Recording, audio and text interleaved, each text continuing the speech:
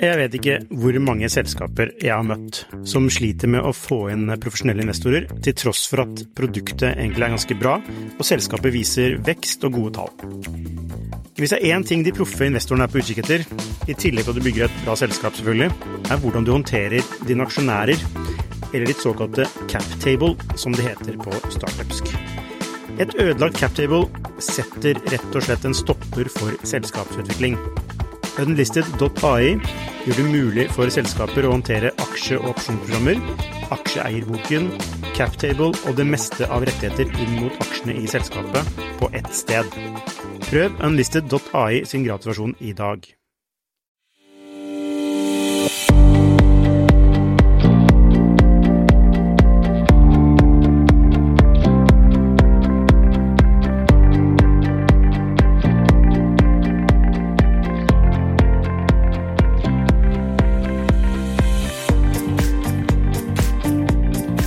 Hei og velkommen til Skifters podcast. I ukens episode skal vi snakke med intet mindre enn en legende i norsk venture, Tellef Thorleifsson. Han var medgründer av blant annet Northzone, som var tidlig inn i Spotify, iSettle, Klarna, Kahoot og Tier. Nå er han daglig leder i Norfund, et norsk investeringsfond for utviklingsland.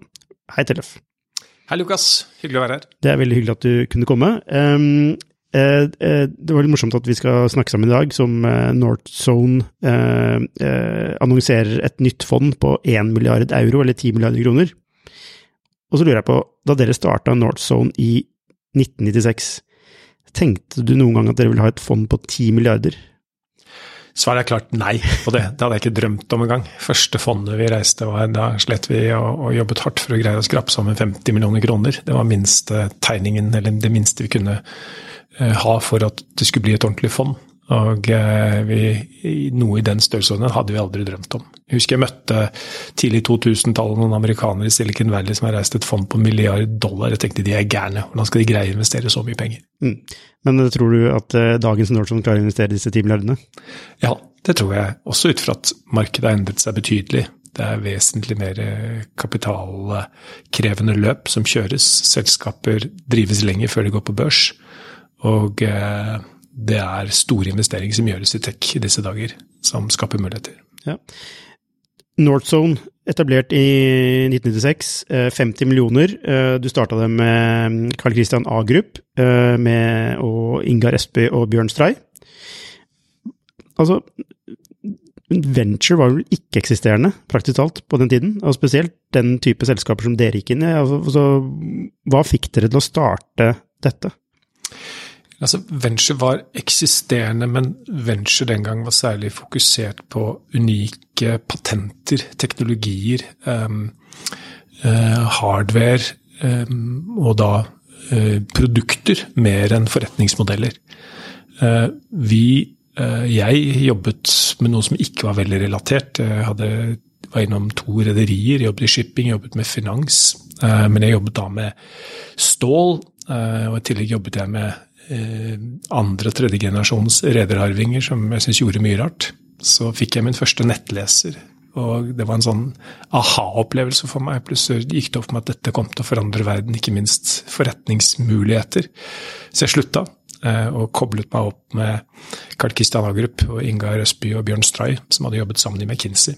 Og Carl Christian og Ingar hadde også startet Hugen, som var et selskap som var veldig langt fremme teknologisk, fordi de distribuerte årsrapporter på CD-rom, og ikke på papir. Og da drådlet vi sammen og fant ut at det å kunne etablere et venturefond som kunne satse på forretningsmodeller basert på ny teknologi, heller enn unike produkter, at der var det en stor mulighet. Altså basert på internett egentlig? Ja, og absolutt basert på internett. Og vi reiste rundt og skulle fortelle om hvilke muligheter vi så for oss komme. Så var det en viktig motforestilling vi møtte av mange, var at nei, dette internettet det kommer til å falle sammen rett rundt hjørnet, og nei, det er ikke bærekraftig. Men vi ble oppfattet som tech. Vi hadde med oss en prosjektør i stedet for å bruke plansjer. Og da hadde vi alibi i orden og greide å lure med oss noen investorer. Men altså, altså, det høres litt sånn her, ja, jeg kom over disse folka, og så startet vi. Altså, hvordan traff du tilfeldigvis disse folka? Jeg kjente Carl Christian Agrup fra før. Jeg hadde også studert med Bjørn, så vi kjente hverandre. Og Carl Christian og Ingar hadde jobbet en periode aktivt med Hugin, og de trengte også da flere ressurser for å greie å få et fond på plass, og det var egentlig Carl Christian og Ingars idé i utgangspunktet å lage et sånt fond. Og jeg tente på ideen og ble med da helt tidlig, og så vi dro det da sammen. Det er på en måte litt sånn gründerreise. Altså det er en gründerreise egentlig, men det er også, fordi det må jo være et tidspunkt der, altså det må ha vært mye tvil. Det er ikke sånn at du bare enkelt hopper fra en eller annen fast jobb, og så starter noe. Nei, det er klart det var en tvil. Altså, tillegg så var det, altså jeg hadde ingen penger. Kona mi var gravid med nummer 3. Hun var student og hadde masse gjeld, men boligmarkedet hadde steget et par år, så jeg fikk ny takst på huset. Så jeg lånte opp til pipa, og tillegg så tok hun et studielån. Så hadde jeg da cash til å kunne drifte familien i 12 måneder, så jeg håpet at jeg skulle greie å få en positiv kontantstrøm i løpet av det året. Hvor kommer den troen på at du vil lykkes fra? Jeg er jo forstått optimist av natur, ja, det er vel de fleste gründere, men og ikke minst fra kona di? Ja, hun skjønte ikke egentlig at det var så usikkert som det var, men jeg var helt overbevist om at her ville det komme interessante muligheter, og vi hadde begynt å se til hva som skjedde i USA, rundt noen tidlige satsinger, Netscape og så videre i USA, og så at her skjer det enormt. Europa må komme etter, og det kommer til å oppstå muligheter som vi må henge med på. Ja, og da satset du bokstavelig talt alt, og ble med på det. Og hvordan var det å hente de første, altså de 50 millionene? Du sa det litt sånn humoristisk at det var kun 50 millioner, men det var jo veldig mye penger da, og dere hadde ikke noe track record på å bygge fond før, det var første gang dere gjorde det. Så det kan ikke vært en enkel jobb å hente de 50 millionene. Neida, vi fikk hjelp av et meglerhus før Securities, men vi måtte forstått gjøre jobben selv, og vi lyktes å få med oss Orkla tidlig som en ganske stor investor. Orkla var fremoverlent som et investeringsmiljø den gang, og så også at her vil det være interessant å henge med. Einar Nagel Eriksen som Schibsted-arving var med, og en del enkeltpersoner. Noen med softwarebakgrunn, andre her og der, og i vårt personlige nettverk. Og de var heldige da å bli med på et fond som gikk ca. 10-gangeren. Så det var jo et svært lønnsomt fond for dem. Ja, 10-gangeren, ja. Så angret ikke de på det. Ok, hvordan klarer du å på første forsøk få 10-gangeren? Hva var det du gjorde rett? Nei, vi gikk inn i 8 selskaper i svært tidlig fase, og noen av de utviklet seg hurtig og vokste bra, sånn som Stepstone, som var et selskap som leverte rubrikkannonser på nettet. Altså vi hadde en veldig tro på at rubrikkannonser ville forflytte seg fra trykte aviser og trykte tidsskrifter over til digitale. Det høres helt åpenbart ut nå, men den gang så var det avisen i stor grad levde av, det var annonser. Altså, men det er jo også jeg tenker for Carl Christian som drev med Hugin, og på CD-rom, og etter hvert også på internett. Det er vel det som de lykkes best med. Altså at de gjorde noe fysisk til digitalt på internett som folk kunne hente. Altså det må jo ha vært en link derifra til å tenke at Stepstone er en smart investering. Ja, absolutt. Og vi tenkte så at vi så på fysiske verdikjeder, og så tenkte vi hvilke verdikjeder vil tidligst bli digitalisert. Vi så da på annonsemarkedet, rubrikkannonsemarkedet, vi så på finans, vi så på reiseliv, som områder som hurtig ville bli digitalisert. Og vi gikk også inn i noe som heter lastminute.com i Storbritannia, som var et reisesatsing, hvor tanken at du skulle selge billetter i siste liten, selge hotellrom i siste liten, for der er digitale annonsemuligheter helt unike, for du kan selge ting umiddelbart.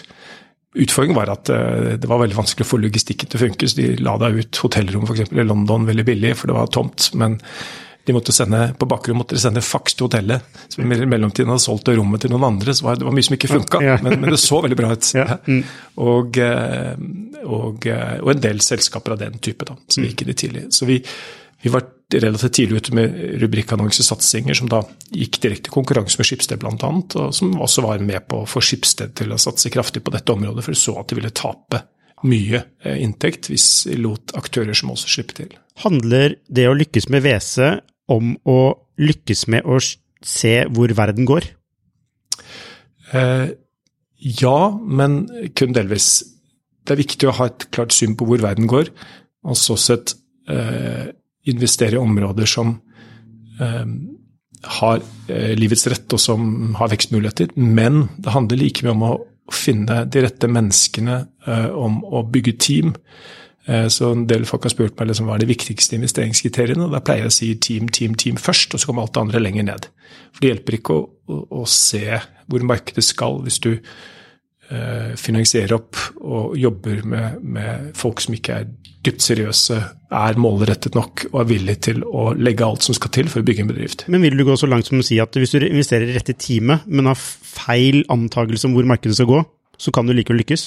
Ja, det er i hvert fall mye større sjanse for at du da ender opp med på et eller annet sted hvor du lykkes delvis, eller hvor det kommer noe verdier ut av det. Men hvis du investerer i feil team, selv om satsingen ellers er riktig, så går det nesten uten unntak til helvete. Ja, altså, dette med team, altså markedet, utfordringen med altså både marked og team er at beviset kommer i ettertid. Altså fordi kan man bryte ned hva som er et godt team? Godt spørsmål, og det er jo sånn at når du investerer i tidlig fase, så er jo ikke teamet komplett. Det handler ofte om noen få enkeltpersoner, og da er det viktig å i hvert fall finne noen få enkeltpersoner som kan fanebære ideen, som har en styrke og en kraft som gjør at de evner å rekruttere de rette menneskene etter hvert, og som er villig til å legge alt som skal til i det å bygge en bedrift. Og det er jo steintøft og enorm respekt for alle gründere som har stått reisen og gjort løpet. Det er særdeles krevende, og man hører om alle suksesshistoriene, hører ikke om alle de som feiler, men også veldig mange av de som feiler har jo vært seriøse, ordentlige forsøk, men av ulike grunner så har det kanskje ikke lykkes. Så man må i hvert fall ha noen gründere, noen som virkelig står for en kraft, og så må man bygge en stamme rundt det. Og en viktig del av vår jobb som investor opp igjen har vært da å supplere de teamene, bytte ut etter hvert som bedriften vokser, kanskje sørge for at gründeren etter hvert har en annen rolle enn å være leder, gå over i en annen funksjon, og bidra til å trekke bedriften gjennom de vekstsmertene som oppstår når man etter hvert vokser. Ok, vi skal komme litt tilbake til dette senere, og nå vil jeg tilbake igjen til det du sa om TX, og så sa du at dere hadde en antagelse om hvor markedet skulle gå, og så traff dere selvfølgelig på rette gründerteamet, selskaper. Men vi skal egentlig tilbake til 1996, men ikke 96, men da dere gjorde en exit fra det første fondet. Men hvis du ser på markedet i dag, hvilke områder ville du satset på?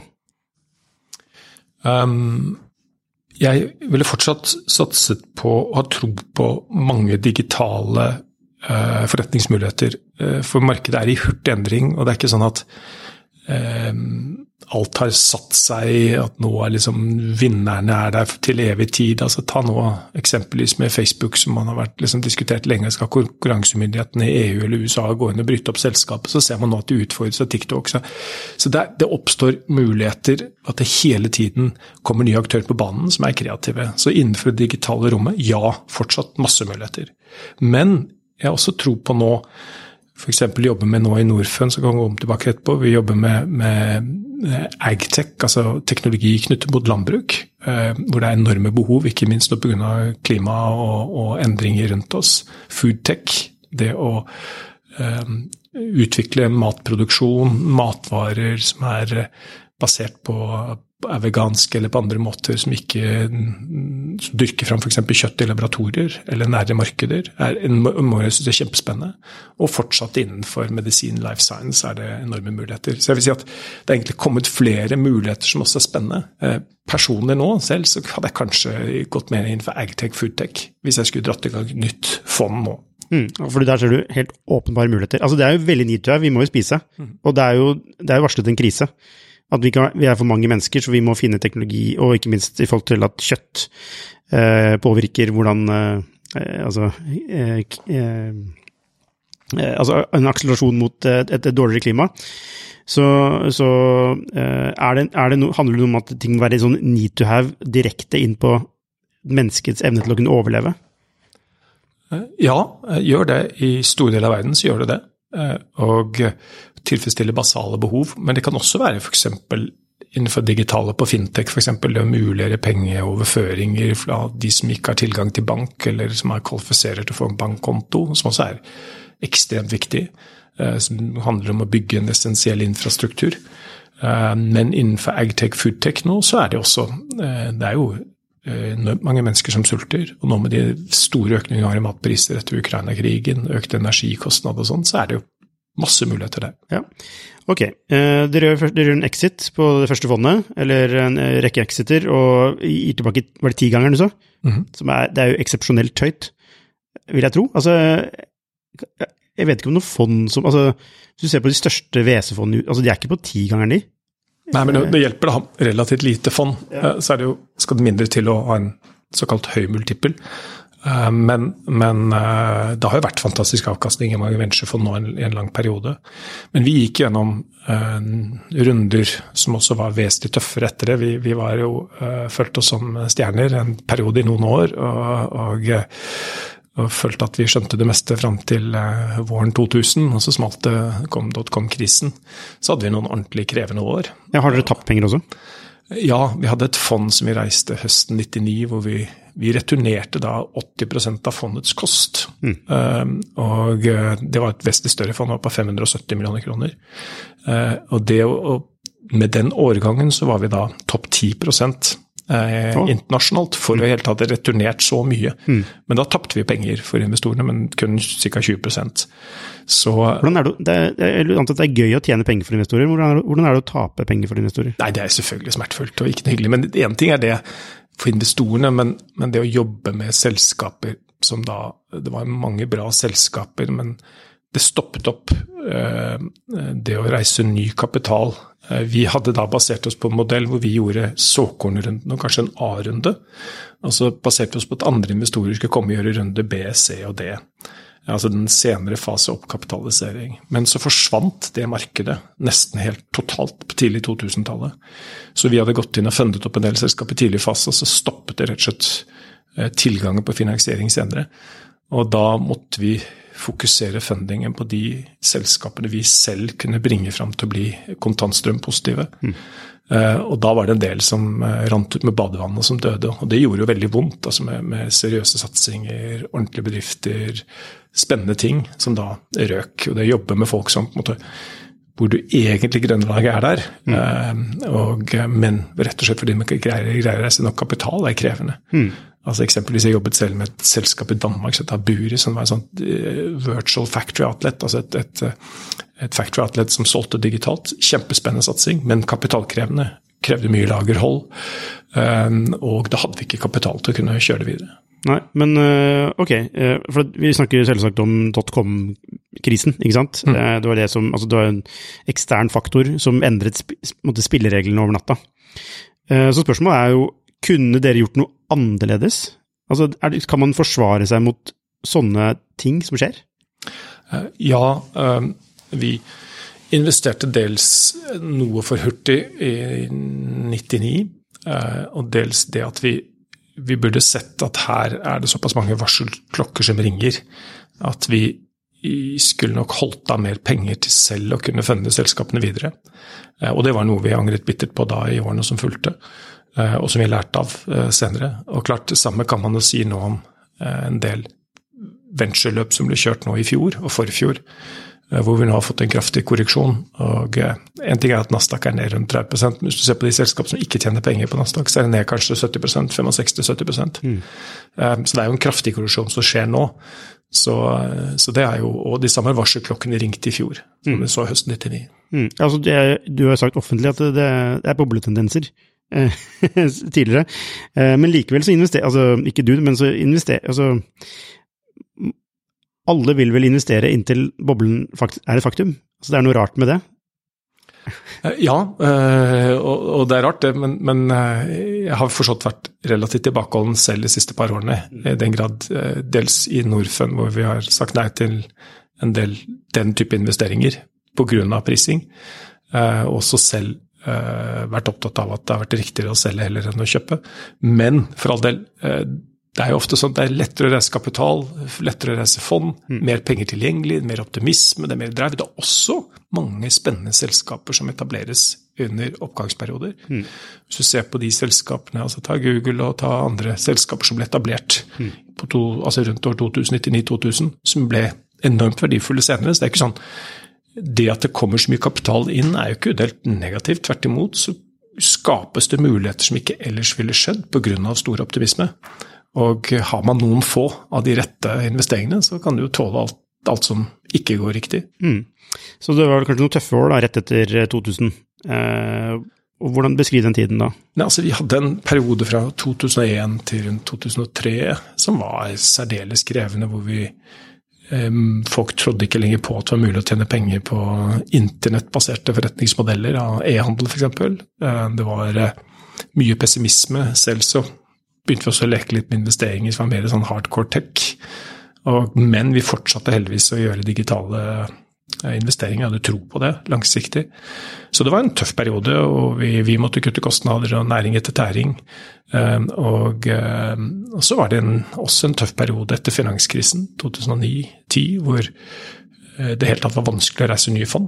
Og det var egentlig ikke primært på grunn av teknologibransjen den gang. Da var det mer bare overordnet kraftig tilbakegang i hele finansieringsmarkedet. Så da var det tilgang til kapital som ble strupt opp. Altså bare apropos det om at Nordson nå har hentet et 10 milliarders fond. Det tyder på at det ikke så ille nå? Nei, og den store forskjellen nå fra, det jo alltid farlig å si this time it's different. Altså jeg var opptatt av, som jeg sa offentlig i fjor, at nå det en boble. Og det mener jeg fortsatt at det var i fjor og forfjor. Men forskjellen nå i nedgangsperioden kontra etter dotcom-fall og også etter finanskrisen at det en del fond der ute, både i tidligfasefond, du så nylig nå annonsert norske lokale fond, og større oppskaleringsfond, så IQT kom på 2,2 milliarder euro nå, fond, Norson med 1 milliard euro. Altså det en del kapital der nå, som gjør at jeg tror at kvalitetsselskaper, gode team, de får fortsatt funding. Det vil ikke stoppe helt opp, slik de gjorde da tidlig på 2000-tallet. Men fortsatt du gründer, så hadde jeg vært vesentlig mer forsiktig med å ta på meg nye kostnader. Jeg hadde prøvd å se for meg hele tiden scenarier hvordan kan jeg komme i et kontantstrøm positivt scenario, hva skal til, og ikke gjøre seg for avhengig av enormt store nye kapitaltilførsler. Så sant ikke du har investorer som backer deg, og som du vet at med videre. Det tøffere nå. Ikke det et liksom lite paradoks for gründere, som egentlig skal vokse? Altså lønnsomhet og vekst ofte to motstridende krefter. Jo, absolutt, og det jo også sånn med teknologiselskaper at du tar jo alle kostnadene, nær sagt alle kostnader tar du over det løpende driftsregnskapet, så når du investerer, så får du stort tap. Altså bygger du et skipsverft eller et skip, så kan du tar du investeringen over balansen, altså avskriver den over 20 år, men det gjør det jo ikke med teknologiselskaper.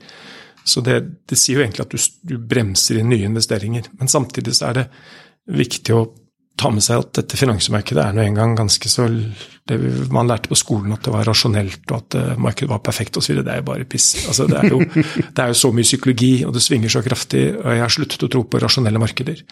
Jeg har også sluttet å tro på at ting som på børs riktig priset. Det gjelder om å finne hva som mest feilpriset. Og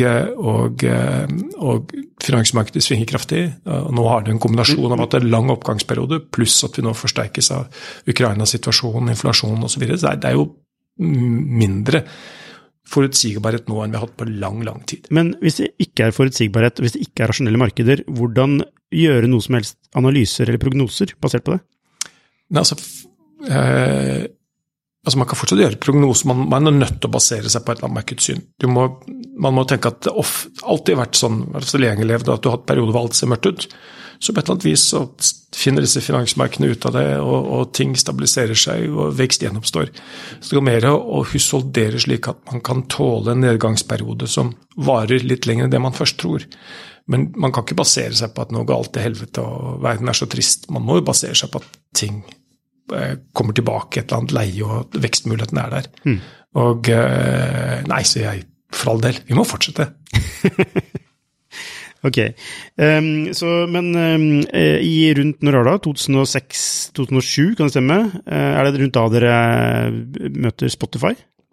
Ja. Fortell om det. Var du med på det første møtet der? Nei, jeg var ikke med på det første møtet med dem. Det var våre kollegaer i Stockholm den gang som hadde relasjonen. Det var blant annet basert på at Daniel Ek, som var en av de 2 Spotify-gründerne, han hadde tidligere vært involvert i Tradera, et annet svensk satsing, hvor han kom inn som CTO allerede som tenåring, han var 18-19 år gammel. Og han hadde også startet selskap før Spotify, hvor han hadde tjent gode penger. Og da var han 22 eller sånn, gjorde det første selskapet sitt som han hadde solgt. Så han var en kar som vi hadde fulgt med på, som Per Jørgen Persson, som den gang var sentral rundt investeringen, kjente. Og så hadde vi også fulgt med på musikkmarkedet, fordi at vi så på det som interessant, at det var en vertikal hvor det ville kunne oppstå forretningsmuligheter. Men det var 2 utfordringer. Det ene var at de som eide musikkrettighetene, de store platestudiene, Universal og EMI og sånn, de var veldig konservative og holdt fortsatt fast i at det var jo CD-rom som var liksom det man måtte gjøre. Og den andre, enda større utfordring var at konsumentene fikk musikk gratis gjennom piratnettlasting. Så liksom både overbevise Burning Platform. Ja, ikke sant? Både overbevise de som eide musikken om at de måtte gjøre noe nytt, men i tillegg måtte du da fortelle dem at her skal vi lage en tjeneste som folk skal betale for, men de kan få det gratis hvis de piratnedlaster musikken. Det jo en fin posisjon å komme inn i markedet på. Det kan man si at det var høna og egget, men det at de opplever jeg husker tidlig på 2000-tallet så var jo ingen kjøpte musikk. Alle lastet ned dette fra Napster og Kazaa, eller hva disse tjenestene heter. Jo, det en fin posisjon på en måte når det ettertid ser hvordan det har gått, men når du sitter midt oppe det, og det var blant de tyngste diskusjonene vi hadde internt om vi skulle tørre å gjøre det, og også da vi rett før vi skulle investere, så trakk en av de andre investorene, så vi måtte doble investeringen. Og på det tidspunktet med så mye usikkerhet, så var det en svært vanskelig beslutning å ta. Ja, ikke misforstå meg rett. Det jeg tenker på jo, selv om Spotify en bedre løsning da, hvis det ikke hadde vært slik at folk hadde piratkopiert, så hadde ikke plateselskapene hatt noe insentiv for å utforske alt. Jeg vet ikke hvor mange selskaper jeg har møtt som sliter med å få inn profesjonelle investorer, til tross for at produktet egentlig ganske bra, og selskapet viser vekst og gode tall. Hvis det en ting de proffe investorene på utkikk etter, i tillegg til at du bygger et bra selskap selvfølgelig, hvordan du håndterer dine aksjonærer, eller ditt såkalte cap table, som det heter på startupsk. Et ødelagt cap table setter rett og slett en stopper for selskapsutvikling. Unlisted.ai gjør det mulig for selskaper å håndtere aksje- og opsjonsprogrammer, aksjeeierboken, captable og det meste av rettigheter inn mot aksjene i selskapet på ett sted. Prøv Unlisted.ai sin gratisversjon i dag. Alternative modeller. Det riktig, og så de så seg tvunget til å være nødt til å gjøre det, men samtidig var de veldig konservative. Og det som gjorde at Daniel Ek og Martin Lorentzen og Co. greide å overbevise oss, og etter hvert noen av plateselskapene i hvert fall testet ut i sånne små markeder som Norge og Sverige, det var at brukeropplevelsen var mye bedre på Spotify. De hadde laget en pilotversjon som gjorde at du fikk en mye bedre brukeropplevelse. Og klart også at man så da at her ville være mulig for artister å ta seg betalt fremover. Ja, det henger jo sammen med deres filosofi da, om at alt som kan digitaliseres vil digitaliseres, og at det finnes en forretningsmodell her, uten at man helt vet hvordan, men hvis dere skulle fulgt prinsippene deres, som dere gjorde, så var det jo en smart investering. Ja, det var det, og det gjorde at vi også endte opp med å lande på å gjøre det, men det var også drevet veldig av at vi hadde tro på teamet. Men man kan ikke glemme at Spotify var jo gratis i flere år i begynnelsen, så de brant bare masse cash og hadde null i omsetning. Og klart, det jo krevende å se på, og det var også før det var vanlig å ha så mange sånne gratis satsinger. Etter hvert så har det blitt mer vanlig at du har gratis de første årene, og så etter hvert så skrur du på premium-versjoner, men det var mindre vanlig da. Ja, var det en del av de opprinnelige planene til Spotify?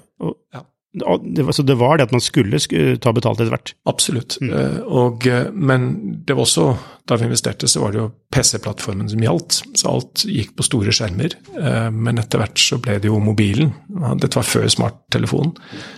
Og Spotify gikk gjennom da flere kritiske plattformskifter, og et av plattformskiftene var det store skiftet å gå fra PC-plattform til mobile first, altså at du er på liten skjerm, og hva som krevdes av det. Så det var jo mange tøffe runder der.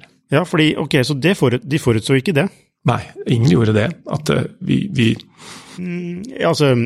er lett å si ettertid da. Alt er lett å si ettertid. Men interessant da, hvordan man forutser en ny digital modell for konsumsjon av musikk. Men den overgangen fra desktop til mobil var ikke like åpenbar. Nei, ikke i 2006-2007. Altså, jeg var selv på en tur til Japan tidlig på 2000-tallet for å se på, de testet ut NTT Docomo, testet ut en satsing, de hadde en sånn lokal mobil internettvariant i Japan, og så var på en annen standard enn HTTP-protokollene. Og da så vi på det og tittet på japanske konsumenter, og de satt med disse små skjermene sine og sendte meldinger til hverandre og leste nyheter. Dette er spennende, det kommer til Europa og USA. Men vi er ikke sånn som disse asiatene, vi kommer til å sitte støkk foran skjermen hele tiden. Vi så på trikk og tog at de satt der, og alle så inn i skjermen og tenkte, de tør ikke snakke sammen. Så det var for riktig analyse, men helt feil vurdering. Ja, Spotify-investeringen er jo kanskje noe av det smarteste dere har gjort, vil jeg tro, i Northzone.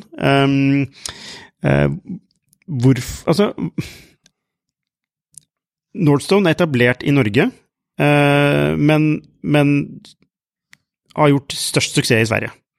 Hvorfor er det sånn? Har vi ikke nok selskaper i Norge å investere i? Det er en stor forskjell på Norge og Sverige. Det har du også snakket mye om tidligere. Men hva er grunnen til at ikke det er det? Vi hadde et ganske likt utgangspunkt i slutten av, vi hadde Opera, Trolltech, men flere har vi hatt. Vi har hatt noen selskaper av internasjonal kaliber. Og du synes det er godt beskrevet. Vi var med på Trolltech i sin tid, for eksempel, men vi tilbake i 99-2000, så vil jeg si at relativt sett så står ikke Norge nå tilbake for Sverige, kanskje korrigert for befolkningsstørrelse og sånn, på digitale satsinger. Ikke minst på ERP, software, bedriftssoftware, mye av det som i dag er Visma, så var Norge langt fremme. Men når vi fikk den store nedturen 2001, 2002, 2003, så var det i Sverige nedgang også i mange etablerte bedrifter, Electrolux, Ericsson og så videre, som gjorde at det var et press på å skape nye bedrifter og heller ikke sånn enorme karrieremuligheter i etablerte virksomheter. Mens i Norge så var det jo enormt driv i oljesektoren, og ingeniører, hvis de kan sykle på jobben og få en trygg inntekt og ha det godt, så er det jo enklere å velge det. Så jeg vil si at vi hadde en større konkurranse fra oljesektoren i Norge på det tidspunktet. I tillegg så i Sverige så har de hatt flere bedrifter som har vært mer konsumentrettet internasjonalt, så kanskje litt større selvtillit på at det går an å ta verden. Men når det er sagt, så må jeg si at det har vært en lang periode hvor det har skapt vesentlig flere bedrifter i det digitale i Sverige enn i Norge, og en del svenske gründere har jo fått ordentlig kultstatus. Men jeg må jo si de siste årene så har det jo skjedd en ordentlig innhenting i Norge, og når du ser hva som har kommet ut av spennende selskaper i Norge de siste årene, så er det jo skjedd enormt. Men burde ikke da Northzone tilsvarende ha bygget opp sin virksomhet nå i Norge? Jo, men Northzone ble etablert som et partnerskap, og jeg blant annet og andre har jo etter hvert vi har trukket oss ut av Northzone, og det er på en måte summen av de partnerne som er der som bestemmer hvor tyngdepunktet skal være. Og så har det vært mer tilstedeværelse andre land i Europa, Tyskland, UK, del Sverige, også noe i USA enn i Norge. Men det skyldes også at det er veldig store fond, med store investeringsbeløp per investering, og det begrenser hvor mange kandidater som kommer opp innenfor det området. Men så siste årene, sånn Spacemaker, Kahoot, som jeg har jobbet mye med, er eksempler på investeringer som blir gjort da i Norge. Ja, vi kan jo fast forward til 2018, og da bestemmer du deg for å gi det i Northzone. Hvorfor det? Jeg hadde hatt en periode jeg holdt på da hadde det gått 22 år. Og det klart det løper i et hamsterhjul når man reiser fond og investerer og holder orden. Jeg var managing partner hele veien, og det var krevende, men spennende og givende, men samtidig krevende.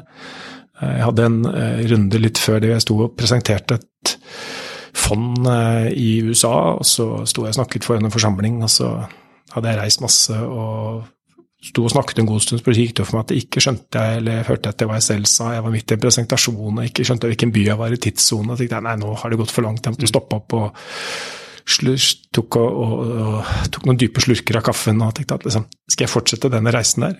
Det ene og det andre var at jeg hadde vært med på si sammen med noen andre og etablere et social impact-fond som gjør investeringer i liten skala i Afrika. Og, hvorfor startet du det? Nei, jeg startet ikke. Det var initiert av blant annet Kim Wahl og Vollert Wide, og jeg fikk også kanskje det Paul Dale som ledet det. Og jeg ble med, og tanken var at kan man gjøre investeringer? Først ble det utforsket muligheter rundt gavebistand, altså gi gave, men stille samme krav som en investering, og så etter hvert gjorde vi investeringer, og da åpnet øynene mine for at her det enorme muligheter, det å skape arbeidsplasser, det å få etablert bedrifter, at det vel så spennende som tradisjonell gavebistand. Funker investeringer bedre enn gaver? På mange områder så det kun gaver som nytter, altså innen for eksempel nødhjelp, innenfor helse, innenfor utdanning, innenfor en del områder, så tradisjonell gavebistand fortsatt helt avgjørende. Men for å såkalt løfte et land ut av fattigdom, for å skape arbeidsplasser, for å få et land til å stå på egne bein, så det en klar sammenheng mellom økonomisk vekst og investeringer og velstandsutvikling. Finnes det eksempel på et land som har lykkes med gjennom eksterne investeringer fra utlandet til å gå fra å være et utviklingsland til å bli et ikke-utviklingsland? Det vanskelig å peke på, ikke kun med investering fra utlandet, men når det veldig lite investeringskapital i et land, så det også avhengig av å få hjulene i gang med en tilførsel av ekstern kapital. Og en ting den type kapital som jeg med på å representere gjennom Norfund, som et statlig investeringsfond, men også da internasjonale investorer. Du trenger begge deler. Du trenger både internasjonal utviklingskapital, du trenger generell investeringskapital og lokal kapital. Og så det jo noen land som greid i veldig stor grad å gjøre lokalt, sånn som i Kina, men det hører med til unntaket. Kina vel ganske aktive i Afrika, hvor dere også aktive. Hvordan ser dere det, på en måte? Nei, bare kort, det Norfund da, hvis ikke kjent i Norfund et statlig investeringsselskap som har som mål å redusere fattigdom ved å etablere arbeidsplasser, gjøre dem bærekraftige og levedyktige. Og det også et ønske om at bedrifter skal være lønnsomme og levedyktige. Så Norfund har vært lønnsom og har levd nå i 25 år, har en kapital på ca. 37 milliarder kroner, og har hatt en avkastning i NOK på ca. 8%, og rundt 5% i dollar i snitt over 25 år. Så det har vært en avkastning omtrent som oljefondet. En god avkastning. Og ved å investere i svært krevende markeder, i land Afrika sør for Sahara, i de fattigste landene i Asia og Sentral-Amerika. Så det går an å gjøre det med overskudd. Mye investerer mye innenfor ren energi, landbruk, finansvirksomheter, mikrofinans og så videre. Til spørsmålet ditt, så ja, kineserne har vært aktive i mange av de markedene i senere år. Det positivt i den forstand at Kina investerer mye i infrastruktur, veier, bygninger, jernbane, havner og så videre. Men også vært krevende med at en del kinesiske investorer mindre opptatt av menneskerettigheter, mindre opptatt av arbeidskår. Så vi har for eksempel sett på noen vannkraftprosjekter som vi har takket nei til, for det et naturreservat, og så kommer kinesiske investorer og tar det i stedet, altså den type ting. Men narrativet nå veldig negativt rundt Kina på grunn av menneskerettigheter og andre ting i Kina, men det har ikke vært noe udelt negativt det de har gjort i Afrika, for eksempel. Tvert imot så har det bidratt til vekst. Ja, vi skal ikke gå inn i det, altså vi kunne gått inn i en politisk diskusjon her, og jeg vet at det ting du ikke kan si, eller si, i kraft av din rolle, så jeg skal ikke putte deg i en vanskelig posisjon der. Når du jobber med gründere i for eksempel Afrika, hvordan det i forhold til norske gründere? Ser du likhetstrekk? Ja, men altså, når det sagt, nå jobber ikke jeg dessverre lenger sånn i felt på samme måte, for jeg soser litt over det hele, og prøver å holde orden på Norfund som sådan. Men jeg møter jo en del team når jeg er ute og reiser, og jeg ser masse likheter. Altså det den samme kraften, samme dedikasjonen, og jeg har vært på noen gründersamlinger i Afrika, og det noe av det som gir meg optimisme, det å møte de entreprenørene. Det som gir meg mindre optimisme en del politikermøter, som jeg føler kan være som så. Men hva slags politikermøter da? Nei, altså det kan være politikere i noen land som åpenbart kanskje mest opptatt av personlig berikelse eller kun makt, mens en del gründere genuint idealister, opptatt av å få bidra til å skape et bedre samfunn, levere essensielle samfunnstjenester som helt avgjørende, og som ofte idealister. Hva gjør det med ditt syn på mennesker og livet? Det var et stort spørsmål. Nei, altså jeg har grunnleggende syn på at et menneskeverd uavhengig hvor i verden du kommer fra, og hudfarge og etnisitet og legning. Og så sett så synes jeg det ekstremt givende å jobbe i Norfund, hvor vi jobber med blant de mest fattige landene og i de områdene hvor vi virkelig trengs. Jeg synes også det givende at jeg kan bruke erfaringen min fra Norson, blant annet på et område hvor vi kan gjøre en forskjell. Når det gjelder menneskeverd for øvrig, så kan jeg si at vi møter jo utfordringer knyttet til at vi investerer i land som ofte har styresett som ikke på langt nær opererer langs de linjer vi gjør. Eksempelvis vi inne i Myanmar, inne i Etiopia, inne i land som krevende. Så vi møter hele tiden dilemmaer opp mot de verdivalgene og opp mot hva vi skal gjøre. Og det gjør det også analytisk og akademisk spennende, for vi står i en sånn spagat. Vi skal også helst investere i de fattigste landene hvor vi virkelig trengs, men vi skal være i minoritet. Vi normalt ikke mer enn 35%. Så skal vi helst ta med oss andre investorer, så vi dra oss i flere retninger. Det var litt springende svar, men det var et stort spørsmål. Ja. Hva fra din tid i Northzone det du har lært som du bruker, som du har mest nytte av i den jobben du gjør nå? Norfund et investeringsselskap, og så det grunnlegger den erfaringen på godt og vondt. Vi likte best å snakke om alt som har gått bra, men jeg har også vært med på en del ting som har gått ordentlig til helvete, eller investeringer vi har gjort som vi kunne sitte igjen med en t-skjorte eller en fleecegenser. Dette har jeg jobbet med det i 8 til 10 år. En hettegenser. Ja, ikke minst. Sort hettegenser. Ja. Og det å ha jobbet med det og vært i felt og jobbet tett med gründere og investeringer over mange år, de erfaringene de drar jeg nytte av nå. Så jeg leder vår investeringskomité, og vi tar stilling til nye investeringer hele tiden, så rundt det kommersielle. Og så tror jeg også at jeg har jobbet mye med å bygge team, og det å utvikle Norfund som team, også både å få inn yngre krefter, skape energi og gnist, også noe jeg gløder for å føle at jeg har kunnet bibringe. Ja, ok. La oss hoppe tilbake igjen til Norge, og til det du nevnte, ting som ikke har gått så bra, altså selskaper som har ikke fungert. Altså, en investor, altså hvis du ikke investerer i ting som ikke fungerer, så har du ikke gjort en bra jobb som investor, for da tar du ikke nok risiko. Jeg antar at du enig i den påstanden. Ja. og så lurer jeg da på de selskapene hvor man har mislykkes. Hva var det du så hos hvilke kjennetegn så du hos disse gründerne i selskaper som mislykkes?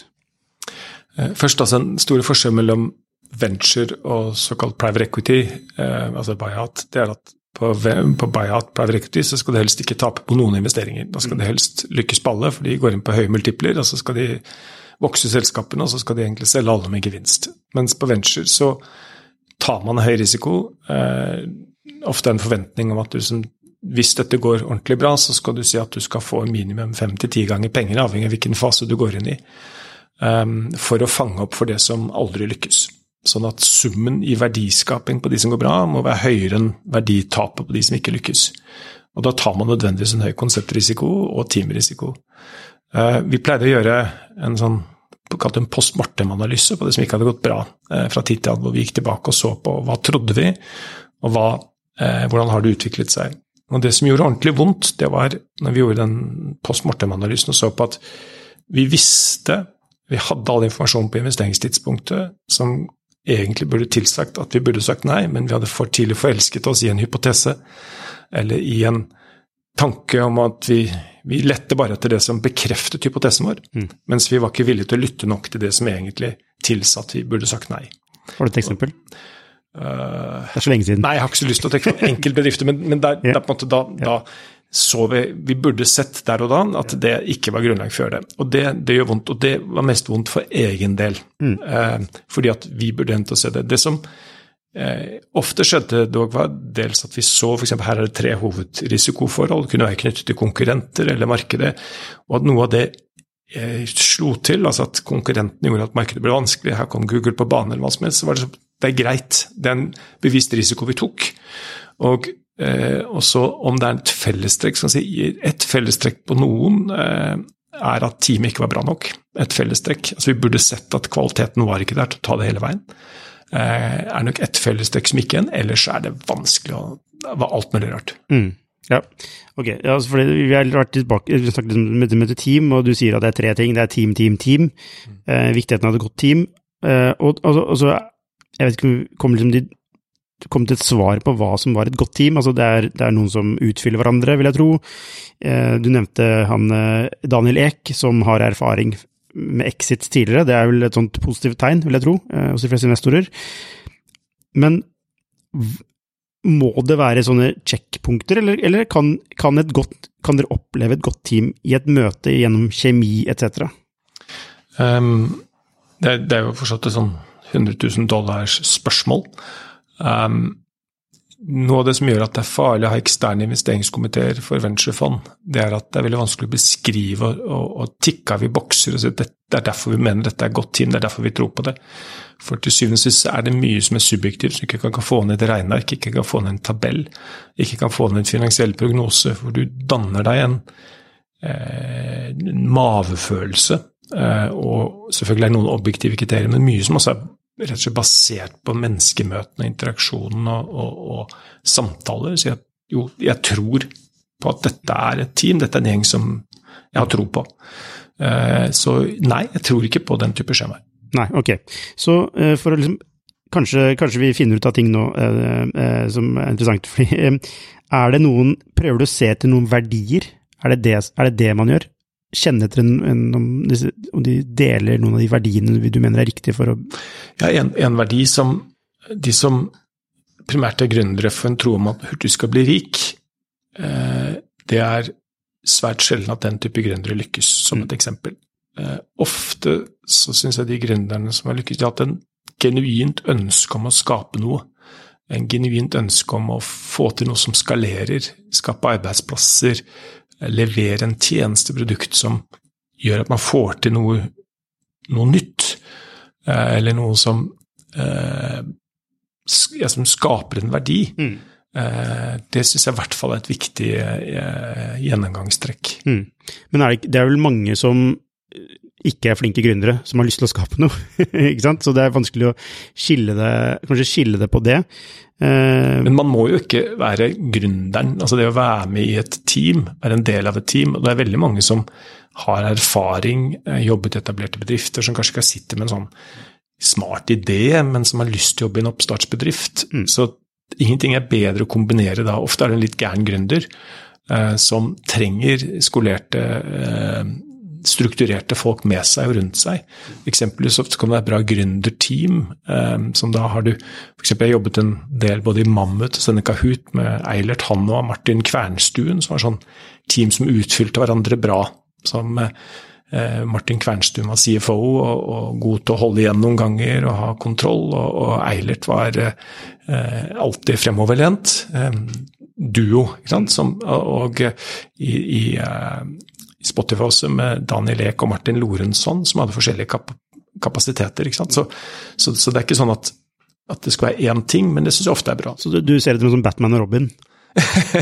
Ja, men det er ikke sånn at du har det alltid, men det kan være en bra mulighet da, ikke sant? Og ofte en bra kombo. Ok, helt mot slutten her så lurer jeg litt på, skal vi se her, jeg har noen spørsmål, for gründere, du var inne på det i stad, men for gründere som nå har det veldig tøft med kapitalreising, så sier du at men kvalitetsteam får penger uansett. Er det så enkelt at hvis du måtte oppleve som kvalitet, så vil du få penger uansett? Eller og hvordan havner man i den kategorien? Jeg vet ikke om det er et godt spørsmål, men hvordan skal man angripe den situasjonen man er i nå som gründer? Altså, det blir ikke riktig å si kvalitetsteam for penger uansett, for det er ikke gitt at man greier å formidle den kvaliteten, eller at de på andre siden av bordet skjønner det. Ikke sant? Og de på andre siden av bordet, de har sine beskrankninger i, og det er helt sikkert gründere som har møtt meg opp gjennom tidene, som synes at jeg var utrolig evneverk, som ikke skjønte hvor smarte de var, eller som har bevist på andre måter at det har gått veldig bra senere. Så for all del. Minidigresjon der. Er det et selskap som du skulle ønske du investerte i? Ja, altså jeg har en lang liste av selskaper. Eksempelvis Skype gjorde veldig vondt for oss en periode. Ja. Vi hadde en lang runde med, vi hadde en runde med Skype, men vi fikk ikke lov til å gjøre en DD. Og da takket vi nei, og det angret vi bittert på. Det var noe vi slet med lenge, som et eksempel. Ja. Altså, jeg tenker jo at det er et bra prinsipp å kjøre en DD. Absolutt, men da vi skjønte hva det ble verdt, og da vi gjerne skulle vært med, så gjorde det vondt etterpå. Ja, så dere kunne vært inne i Skype? Er det andre selskaper vi kjenner til som dere kunne vært inne i? Ja, nei, vi hadde en lang antiportefølje, absolutt. Ja. Ja. Nå avbrøt jeg deg, sorry. Hvor var du? Jo, det er ikke sikkert man klarer å formidle den kvaliteten man har, og at investorene ikke nødvendigvis er de beste til å dømme, og så sa du altså at det er sikkert mange som har vært i møte med deg, som har gjort det bra senere. Så hvis du er gründer, hva gjør du i dag? Nei, altså, det går mer at utvist måtehold ikke nødvendigvis baserer deg på at en ny stor runde skal komme rett rundt hjørnet. Legge inn mye tid for å planlegge fundraising og starte møtene tidlig i god tid. Kutt kostnader der det ikke gjør at man i alvorlig grad svekker vekstevnen. Og utvis måtehold. Tjene penger? Ja, det er lett å si. Ikke sant? Det er litt sånn når sånne samfunnsøkonomiske står i for en vis, nå er det lurt å kutte gjeld. Det er sånn, ja, takk skal du ha. Ja. Men og det er jo ikke alle som er der at man kan tjene penger, men det går på å i hvert fall posisjonere seg slik at man ikke er helt avhengig av å få masse kapital inn. Altså, på norsk har vi begrepet hente penger. Jeg har aldri vært så glad i det, for det er jo ikke bare hente det. Nei. Man skal selge inn en idé, man skal skape tillit, man skal få investorer med på en reise. Og det er vanskeligere. Det som også skjer nå, typisk er at du får en forsinkelse. Nasdaq og de noterte markedene har falt. Og så er det da slik at gründerne holder typisk igjen med å være villige til å redusere prisen fra forrige runde hvis de reiste kapital i fjor. Og investorene blir grådige i andre enden, tenker nå skal de komme med strukturer som gjør at man kan komme billig inn, så det tar ofte en forsinkelse på 6-12 måneder før man finner et nytt prisleie. Bortsett fra de selskapene som må hente penger kjapt. Ok, så fra 6-12 måneder så er det en ny normal? Jeg tror det, men det tar litt tid før den nye normalen setter seg. Ja, og den nye normalen ligger på hva slags nivå vil du tro? Nei, altså ta eksempel, så Klarna, som Norson fortsatt er noe investert i, de hadde et verdifall på 90% fra 40-60-6,5 milliarder nå fra i fjor til i år. Hvis ikke det er den nye normalen, det er da en kategori som plutselig har kommet out of favor. Men de selskapene som på en måte reiste mye kapital i fjor på luftige, flotte prognoser, det er et helt annet prisbilde der ute nå. Tellef Solrørsson, tusen hjertelig takk for at du kunne komme i denne podcasten, og så ønsker jeg deg lykke til videre med Norfund. Dere har hatt veldig god avkastning. Det er vel ikke sånn at vanlige folk kan investere i det? Nei, først hyggelig å være her. Takk for det, Lukas. Nei, det er kun, men alle folk er med, for at vi investerer jo skattebetalernes penger. Så du som er norsk og hører på dette, du er med i Norfund. Ok, nå finner siste avsluttende ord. Takk skal du ha. Hei, hvis du likte denne episoden, så abonner på den, og gi den gjerne en 5-stjerners rating med dine tanker.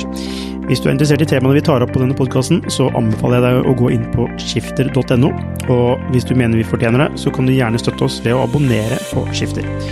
Takk for at du hørte på, og så ses vi neste uke.